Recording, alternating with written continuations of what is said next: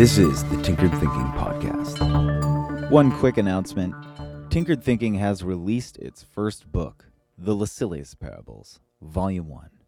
As many will know, a short story is released every Sunday, and this book is an illustrated collection of the first 50 stories released on the podcast.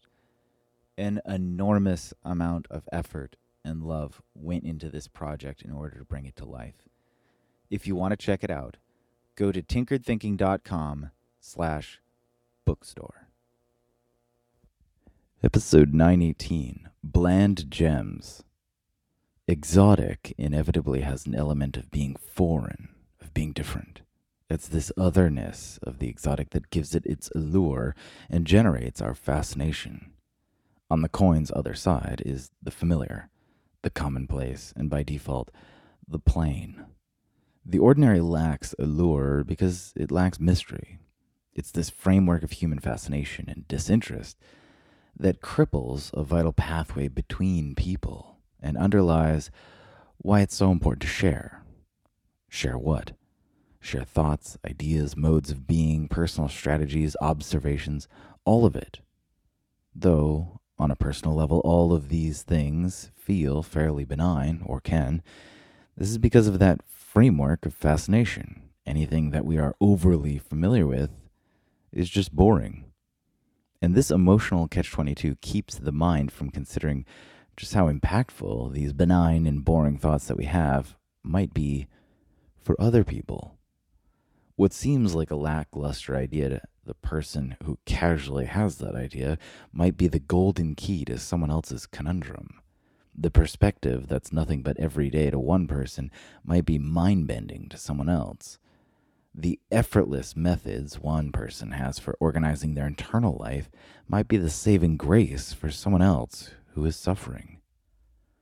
There are these bland gems that exist within each of us. Bland because such things are boring to the one who possesses, and gems to others oblivious to such things.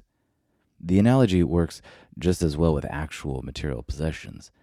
It takes no effort at all to imagine the restless, disgruntled, and bored billionaire sitting on the back of their yacht wondering just what they should do. Meanwhile, there are countless millions who would rejoice with unhinged ecstasy if they were to suddenly find themselves beset with boredom in such conditions.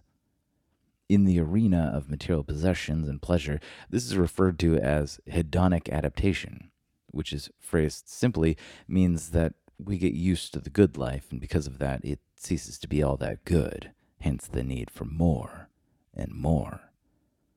Intellectually, we are similar. We suffer from a kind of personal intellectual adaptation. We are both bored of our own internal accomplishments and gems. Everything we know and understand is just so obvious by default. But what is obvious to one is certainly not obvious to others. Hence, the benefit of sharing. But as a further note, there's perhaps a question of medium to consider. While there are good influences on platforms like social media, such places are perhaps not constructed in a way ideal to the task of sharing for mutual and widespread benefit. The old and school-abused method of simply writing is perhaps best, with in-person conversation following as a trailing second, but both of these benefit immensely from a bit of skillful practice, and neither get much of such treatment. School often signals the end of that eye-rolling drudgery known as writing, and almost no one is thinking about what it means to become a more skillful conversationalist. How many of us are left like locked boxes of gems we ourselves see no value in?